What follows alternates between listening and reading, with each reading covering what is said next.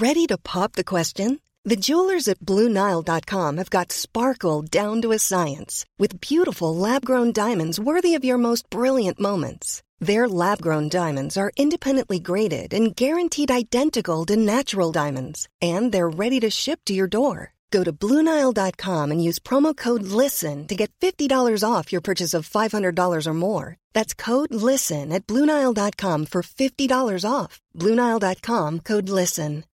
Millions of people have lost weight with personalized plans from Noom. Like Evan, who can't stand salads and still lost 50 pounds. Salads generally for most people are the easy button, right? For me, that wasn't an option. I never really was a salad guy. That's just not who I am. But Noom worked for me. Get your personalized plan today at Noom.com. Real Noom user compensated to provide their story. In 4 weeks, the typical Noom user can expect to lose 1 to 2 pounds per week. Individual results may vary.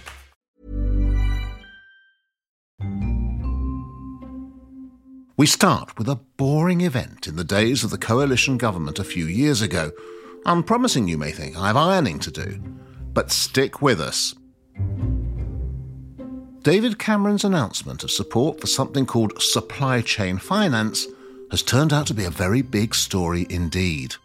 Greensil's whole product and offering dovetailed nicely with the aims of the then Conservative-led government, which was to help small and medium-sized businesses after the recession. The scheme would allow more rapid central payment to pharmacies dispensing NHS prescriptions. But who exactly was the man sitting 2 seats down from the Prime Minister? Civil servants were bewildered and they didn't know exactly why he was there.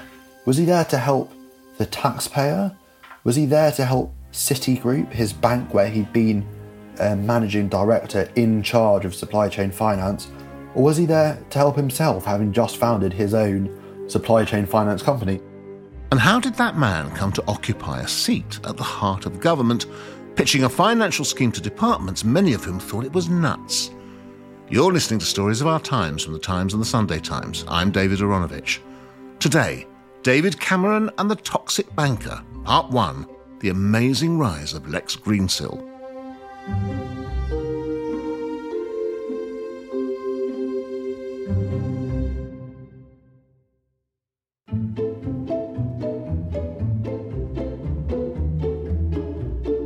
I mean, the Sunday Times has a wonderful tradition of mischievous investigative journalism, and there's been plenty to run out over the last year. So if people are getting lawyers involved, we're probably doing our jobs right. Gabriel Pogrund is the Sunday Times Whitehall correspondent, and for the past 2 weeks, a new story of his has led to calls for an inquiry into the actions of the former Prime Minister, David Cameron. I'm actually going to open up my WhatsApp web and read out something which a source texted me. I said to a friend the other day, if I ever get a call from you about a story on me, I'll just give up and leave the country. Tears of joy emoji. Now, one of the things that's really satisfying about this is that this is a case of one story leading to another, isn't it? The joy of this story is just how many big institutions in public life it touches. This asks huge questions of the political establishment, of the civil service, of the regulators, of the big banks, of David Cameron, of Australian banker you've never heard of who somehow inveigled his way into Whitehall, of the former head of the civil service. We've got a bit of Mohammed bin Salman. There's almost every angle. I mean, I'm just waiting for Prince Andrew to get involved somehow. But I mean, it is just, it's glorious and it's been great fun. And it's also quite a troubling story as well. The other thing about it, Gabriel, I mean, just in straight story structure terms, is it's also a classic case of you run one story and then somebody gets in touch with you and it gets bigger. Well, there was this line in my first story. It said something along the lines of ministers and civil servants are facing questions about how a young banker managed to get such extensive access to the heart of Whitehall. I mean, a number of people got in touch with me after that story, but one of them was somebody who said, well, I've actually got an answer for you. We should chat. And since then, we've been able to answer the question of how Lex Greensill schmoozed and seduced his way into the heart of the political world to enrich himself and his friends. So who was the schmoozer and seducer who Gabriel keeps mentioning? This down-under banker you've never heard of. Lex Greensill is a 44-year-old Australian businessman and banker who founded an eponymous financial services company, Greensill Capital, and basically came out of nowhere around 10 years ago. He is a son of a sugarcane and melon farming family. He was born in a city called Bundaberg in Queensland in northeast Australia. He faced serious poverty growing up, and in particular around the time he was graduating from school, his parents, because of a bad harvest, didn't receive payments from supermarkets, and he ended up not being able to go to university. He studied law by correspondence, and as he told it, I mean, everybody has their own mythology. His mythology was that experience engendered this deep-lying appreciation for the importance of small businesses, small business people getting paid on time. And Greensill, in his early 20s, moved to the UK, got an MBA, ended up working for JP Morgan and then Citigroup, two big Wall Street banks in their UK offices.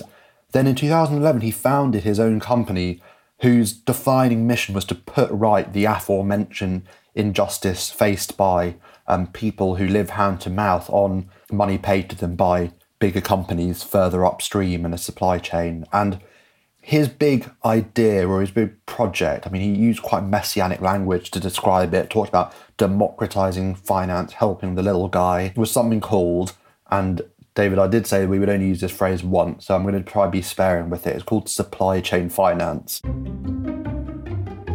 Look, I wish I could tell you that you don't need to know what supply chain finance is, but you really do. So Gabriel is going to tell us, simply. In a lot of businesses, there are a lot of delays in small businesses getting paid on time. What supply chain finance is a bank inserts itself between a supplier and a customer, and effectively the supplier is paid immediately by the bank, and then the bank does this for a fee and gets reimbursed by the customer further down the line. Let's take Greensill's own family. Say you're a sugarcane or a melon farmer, you sell your melons to a big supermarket in Australia. That supermarket often takes ages. What Greensill's company would do, he would pay the farmer upfront immediately in full for a fee, and then when the supermarket pays in due course, they'll get the money back from them. So it's effectively a loan scheme. OK, can I just row back for a moment? Because it's not immediately clear to me. How does the company which pays the original company before the buying company gets around to paying them, how does it make its money? Who is it making its money from? The middleman makes the money by saying to the person who's getting the payment up front, we're providing you the service of giving your cash now rather than later, and we'll do that for a small fee. And typically, by the way, supply chain finance, it's very slender margins. I mean, it is kind of 0.05%. It's the sort of thing which massive banks can do quite easily. They say, we're happy to pay millions or billions up front, and all we're asking for is a tiny slither of that, and over time you can make decent money from it. OK, so he's got this idea, and it's obvious why he has it, given the background that he has come from, and he thinks that he can make it work to everybody's benefit, really. It's kind of win-win situation, the way he seems to describe it, right, Gabriel? Everybody's a winner. It's actually quite interesting. That phrase you just used, win-win, David Cameron, when he unveiled the government's support for supply chain finance a year and a half after Greensill had arrived in Whitehall, he used that very phrase, win-win. And I mean, effectively, Greensill's whole product and offering dovetailed nicely with the aims of the then Conservative-led government, which was to help small and medium-sized businesses after the recession. And yeah, on the face of it, it looks pretty win-win. You help small businesses that live off the payment of their invoices by paying them swiftly, and you take a small amount on top. Who loses out? Ostensibly nobody. And this form of doing business, by the way, has existed for a long time. Greensill often wrapped it in jargon and snazzy language. It's been around for a time, and on the face of it, it shouldn't be a particularly risky way of doing things. Greensill has, prior to going to number 10, he has come across Jeremy Haywood. I think we'd better at this point explain who Jeremy Haywood was and how he met Greensill and what Haywood then goes on to do. So Jeremy Haywood is kind of regarded by many as having been the greatest civil servant of his generation. He died 3 years ago of lung cancer, so unfortunately he's not been around to answer questions on his involvement in this. But what we know is that Hayward, he was cabinet secretary, he was Downing Street permanent secretary as well as chief of staff. That's 3 of the most senior roles in the British civil service. Over the course of his almost 40 years in public harness, he worked directly with 4 prime ministers. At his funeral, Tony Blair, Gordon Brown, Theresa May, David Cameron, Nick Clegg, they're all there. So many major politicians over the course of our recent history have described him as an invaluable asset, the civil servant who said yes, the man with the ideas and intellectual imagination to make things happen. Friend or foe, everybody respected his incredible influence. And actually, there's this glorious passage from a book by Matthew d'Ancona, which I'm just going to read to you to give you a sense of Jeremy Hayward's power and influence in Whitehall. He quotes Nick Pearce, the former head of the No. 10 Policy Unit, who said, "If we had a written constitution in this country, it would have to say something like, notwithstanding the fact that Jeremy Hayward will always be at the centre of power, we are free and equal citizens," which is just a lovely encapsulation of what Hayward represented. I mean, many people saw him as the man who really ran Britain.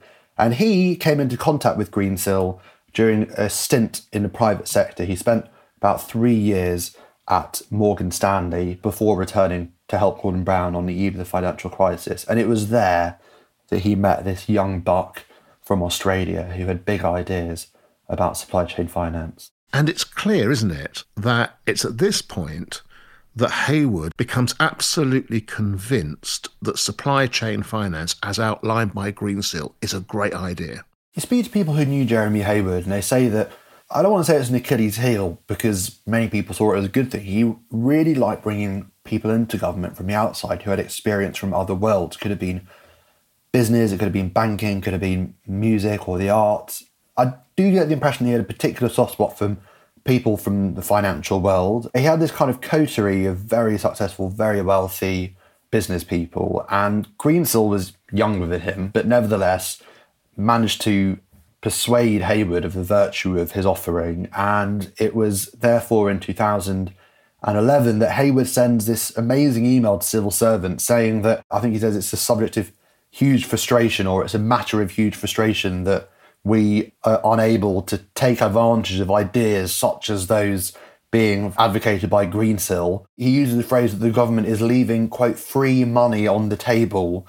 And he says this to people in the Cabinet Office who were responsible for reforming the civil service at the time or managing the Cabinet Office. He says, we need to get this guy in. He's currently at Citigroup, but that shouldn't matter. He'll happily take a modestly remunerated role here as a matter of priority. I want to get him around Whitehall, meeting departments, evangelising supply chain finance and putting this idea forward so that government departments can roll it out in the way that they do things. And you can tell that he's saying this with some urgency because, and it's kind of classic civil servant sleight of hand, he says, we could set up some meetings before bringing in Francis Maude, who was a then Cabinet Office minister. So he's effectively saying, we may wish to bounce ministers into backing this guy, but at the very least, let's get the show on the road. I want Greensill in government. I want him advising us in number 10.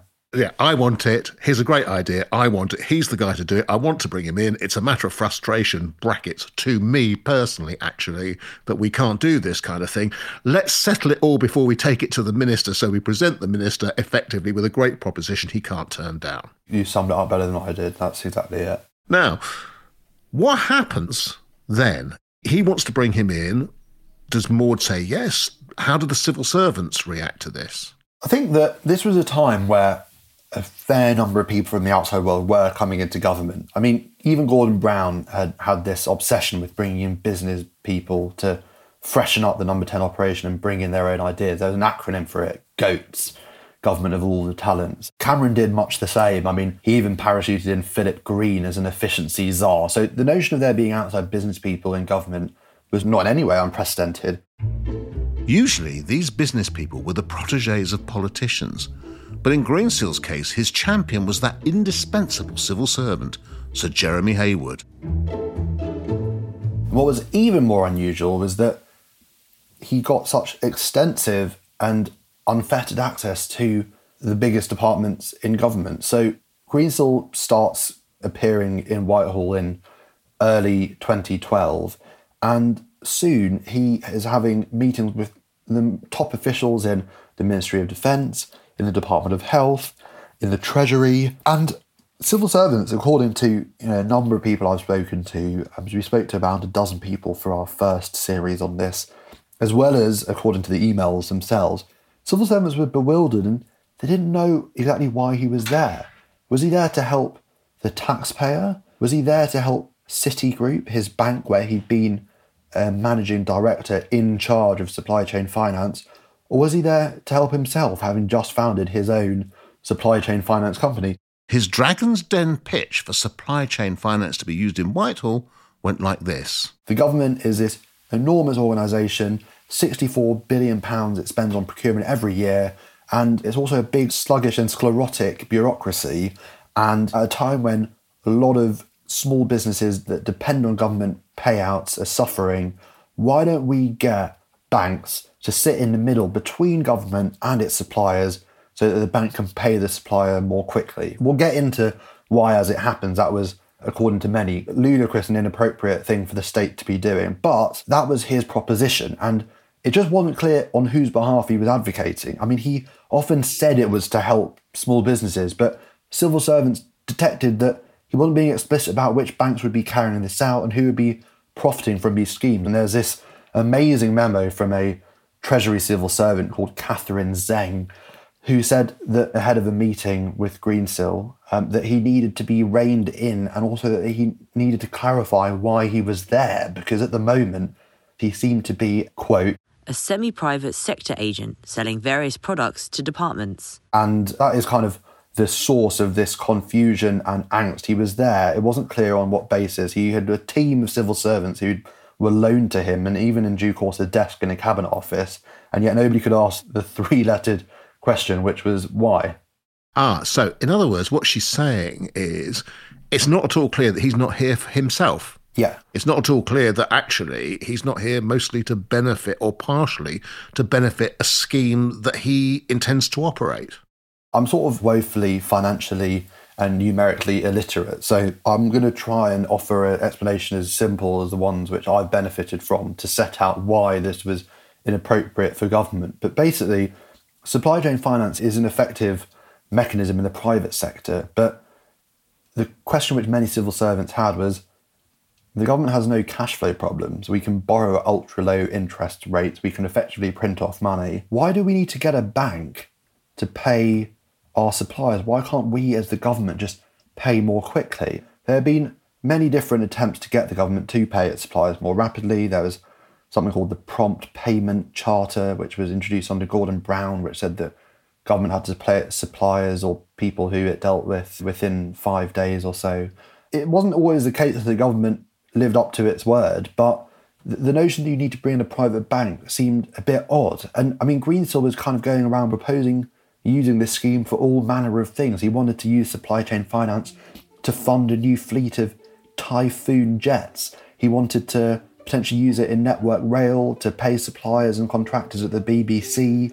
He wanted to insert himself into the NHS. Practically every aspect of government, Greensill felt like he could benefit seemingly himself as well as the government by inserting himself into these relationships. And he did quickly alight on one scheme where he did manage to make progress despite opposition from civil servants, which was accelerating payments by the NHS to pharmacists.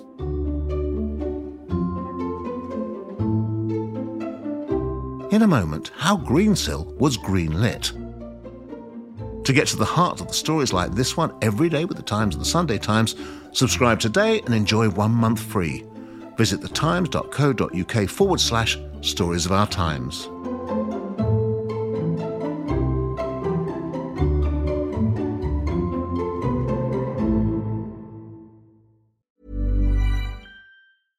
How would you like to look 5 years younger? In a clinical study, people that had volume added with Juvederm Voluma XC in the cheeks perceived themselves as looking 5 years younger at 6 months after treatment. Look younger, feel like you. Add volume for lift and contour in the cheeks with Juvederm Voluma XC. Reverse signs of aging by adding volume to smooth laugh lines with Juvederm Volure XC. For important safety information and to find a licensed specialist, visit Juvederm.com. That's JUVEDERM.com. Not for people with severe allergic reactions, allergies to lidocaine, or the proteins used in Juvederm. Common side effects include injection site redness, swelling, pain, tenderness, firmness, lumps, bumps, bruising, discoloration, or itching. There's a risk of unintentional injection into a blood vessel, which can cause vision abnormalities, blindness, stroke, temporary scabs, or scarring. Talk to a licensed specialist to find out if it's right for you. Ryan Reynolds here from Mint Mobile. With the price of just about everything going up during inflation, we thought we'd bring our prices down. So to help us, we brought in a reverse auctioneer, which is apparently a thing. Mint Mobile Unlimited Premium Wireless. How to get 30, 30, bit to get 30, bit to get 20, 20, 20, bit to get 20, 20, bit to get 15, 15, 15, 15, just $15 a month? Sold! Give it a try at mintmobile.com/switch. $45 up front for 3 months plus taxes and fees. Promo rate for new customers for limited time. Unlimited more than 40 gigabytes per month. Slows full terms at mintmobile.com. Millions of people have lost weight with personalized plans from Noom. Like Evan, who can't stand salads and still lost 50 pounds. Salads generally for most people are the easy button, right? For me, that wasn't an option. I never really was a salad guy. That's just not who I am. But Noom worked for me. Get your personalized plan today at Noom.com. Real Noom user compensated to provide their story. In 4 weeks, the typical Noom user can expect to lose 1 to 2 pounds per week. Individual results may vary.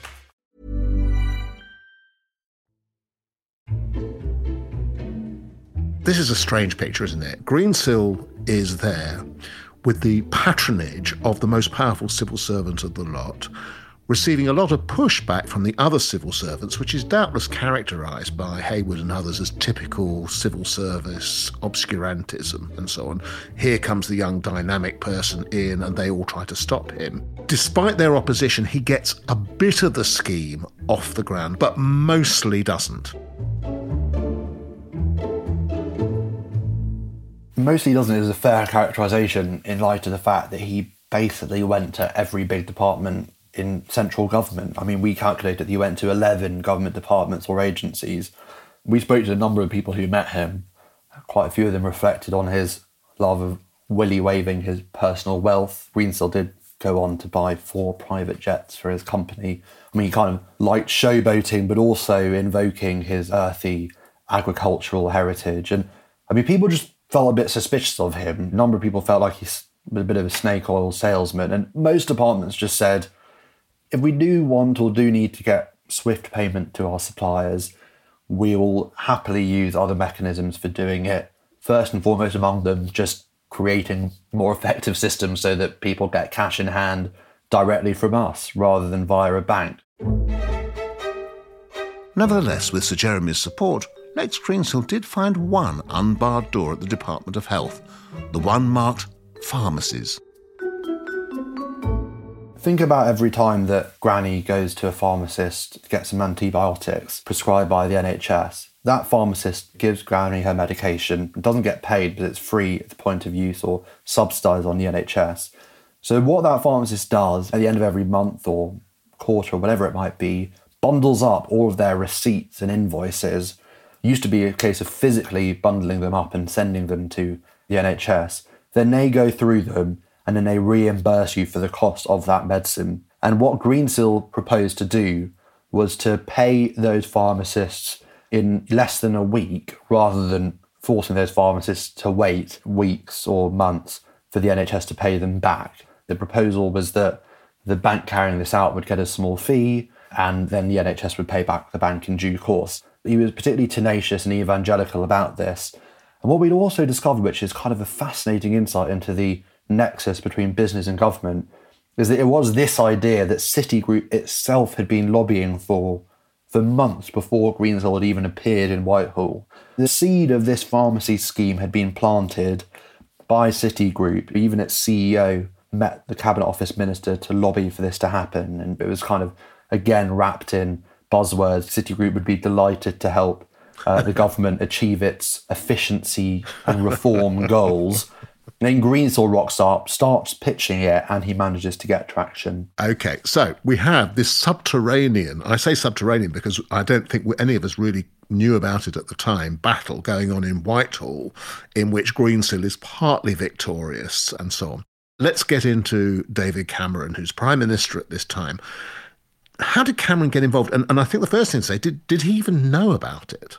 That is in and of itself a question which is disputed. Cameron's own spokesperson or team kind of briefing that Cameron didn't have many interactions with him during his time in Number 10. But it was David Cameron who, when this scheme was successfully pushed through, announced it in Number 10 to a group of business people and had his quote plastered on the government website describing it as a win-win.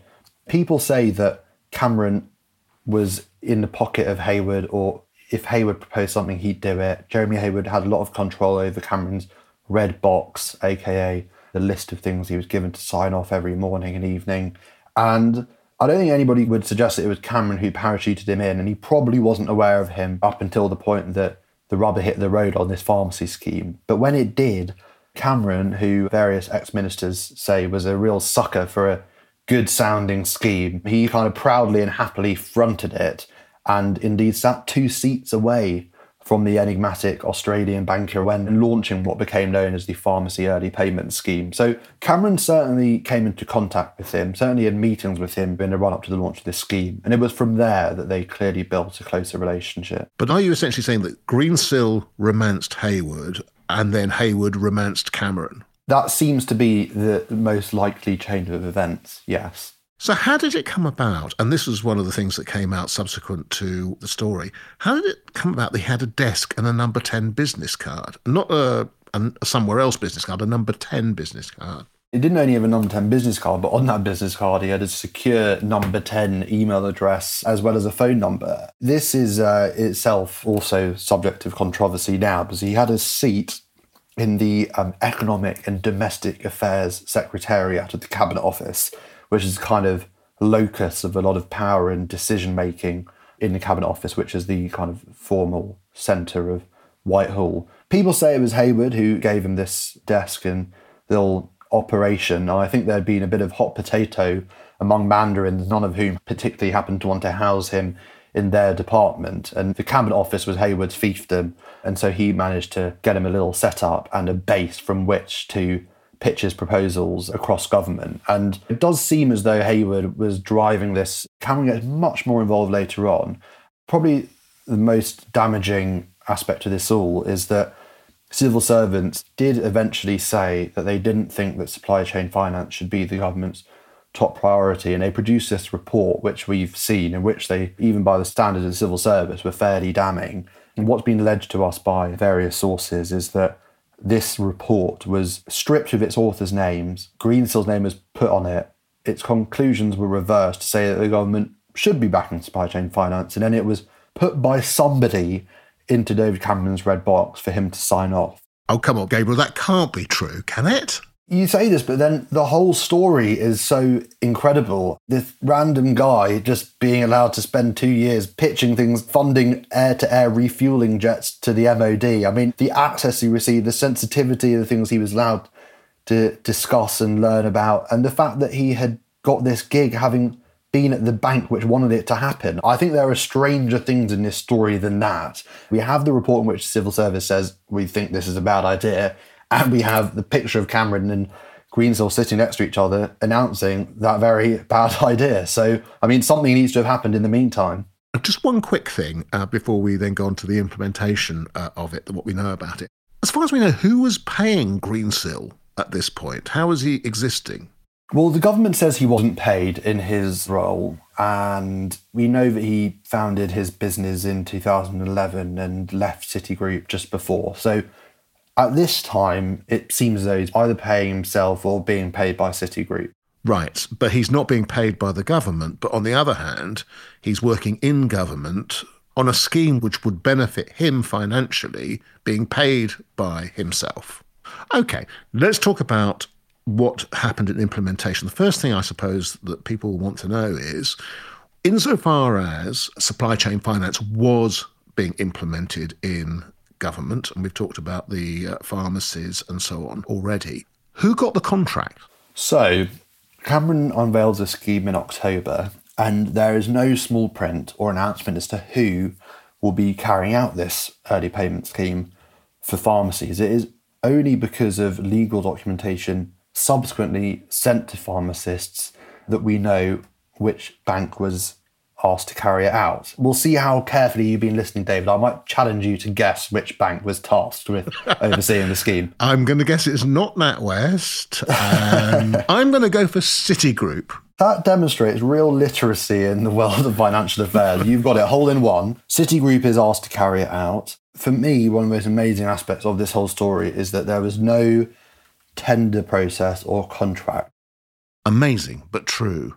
In the run-up to the launch of the pharmacy scheme, Greensill and his team were warned that there could be a legal challenge if the scheme wasn't put out to tender, because you can't just gift a private sector financial institution a scheme which you've come up with, having worked for that bank months before. Even if you haven't worked for the bank, you can't just hand it to them. You need to put this out to tender. That just never happened. I actually spent 72 hours last week trying to extract an answer from government as to whether there was any contract at all or precisely what arrangement was used to hand this to Citi. It seems that there were some fairly secretive lines of communication and indeed financing that were established between the government and the big banks in the wake of the financial crisis. And there was some existing arrangement or contract between Citi and Her Majesty's government which was used to kind of fold this scheme into existence. But there's certainly nothing published about it. The government hasn't told me so far how it all happened. And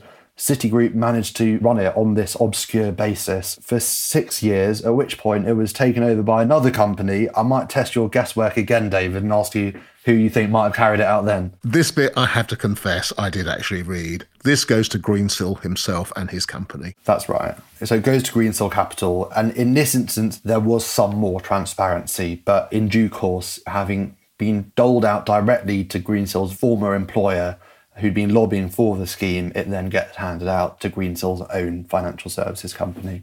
Now we move on a little bit. So Greensill has limited success and then presumably leaves and's working full-time for his own company. So at what point does he exit Number 10? Greensill's roles and responsibilities evolve in the period that follows. So between 2012 and 2013-14, he is now what the Cabinet Office describes as a supply chain finance advisor.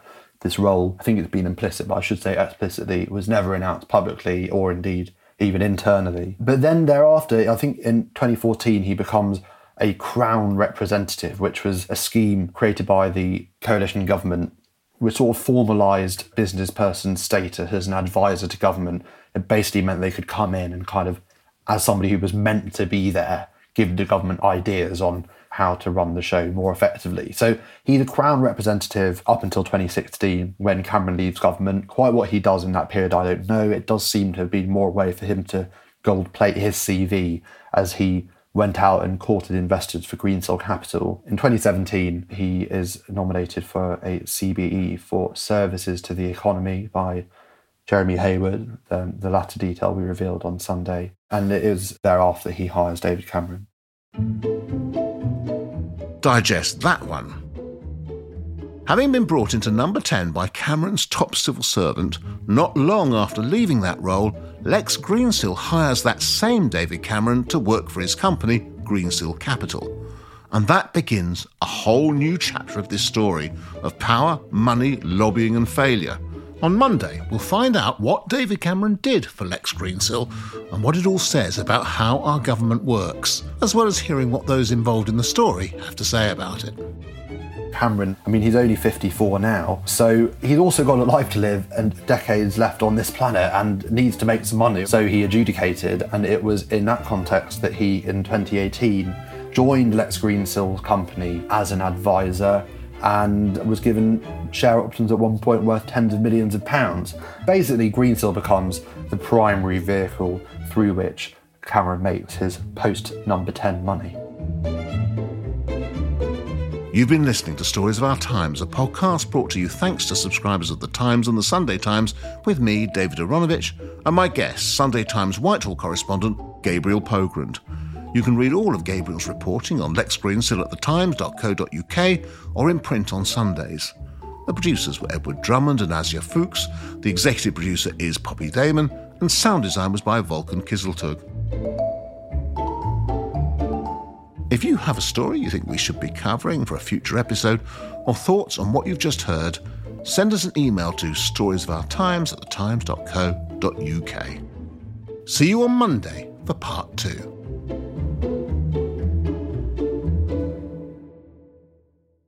Subscribe today and get 1 month free at thetimes.co.uk/stories of our times. Hi, I'm Daniel, founder of Pretty Litter. Cats and cat owners deserve better than any old-fashioned litter. That's why I teamed up with scientists and veterinarians to create Pretty Litter. Its innovative crystal formula has superior odor control and weighs up to 80% less than clay litter. Pretty Litter even monitors health by changing colors to help detect early signs of potential illness. It's the world's smartest kitty litter. Go to prettylitter.com and use code ACAST for 20% off your first order and a free cat toy. Terms and conditions apply. See site for details. Planning for your next trip? Elevate your travel style with Quince. Quince has all the jet-setting essentials you'll want for your next getaway, like European linen, premium luggage options, buttery soft Italian leather bags, and so much more. And is all priced at 50 to 80% less than similar brands. Plus, Quince only works with factories that use safe and ethical manufacturing practices. Pack your bags with high-quality essentials you'll be wearing for vacations to come with Quince. Go to quince.com/pack for free shipping and 365-day returns.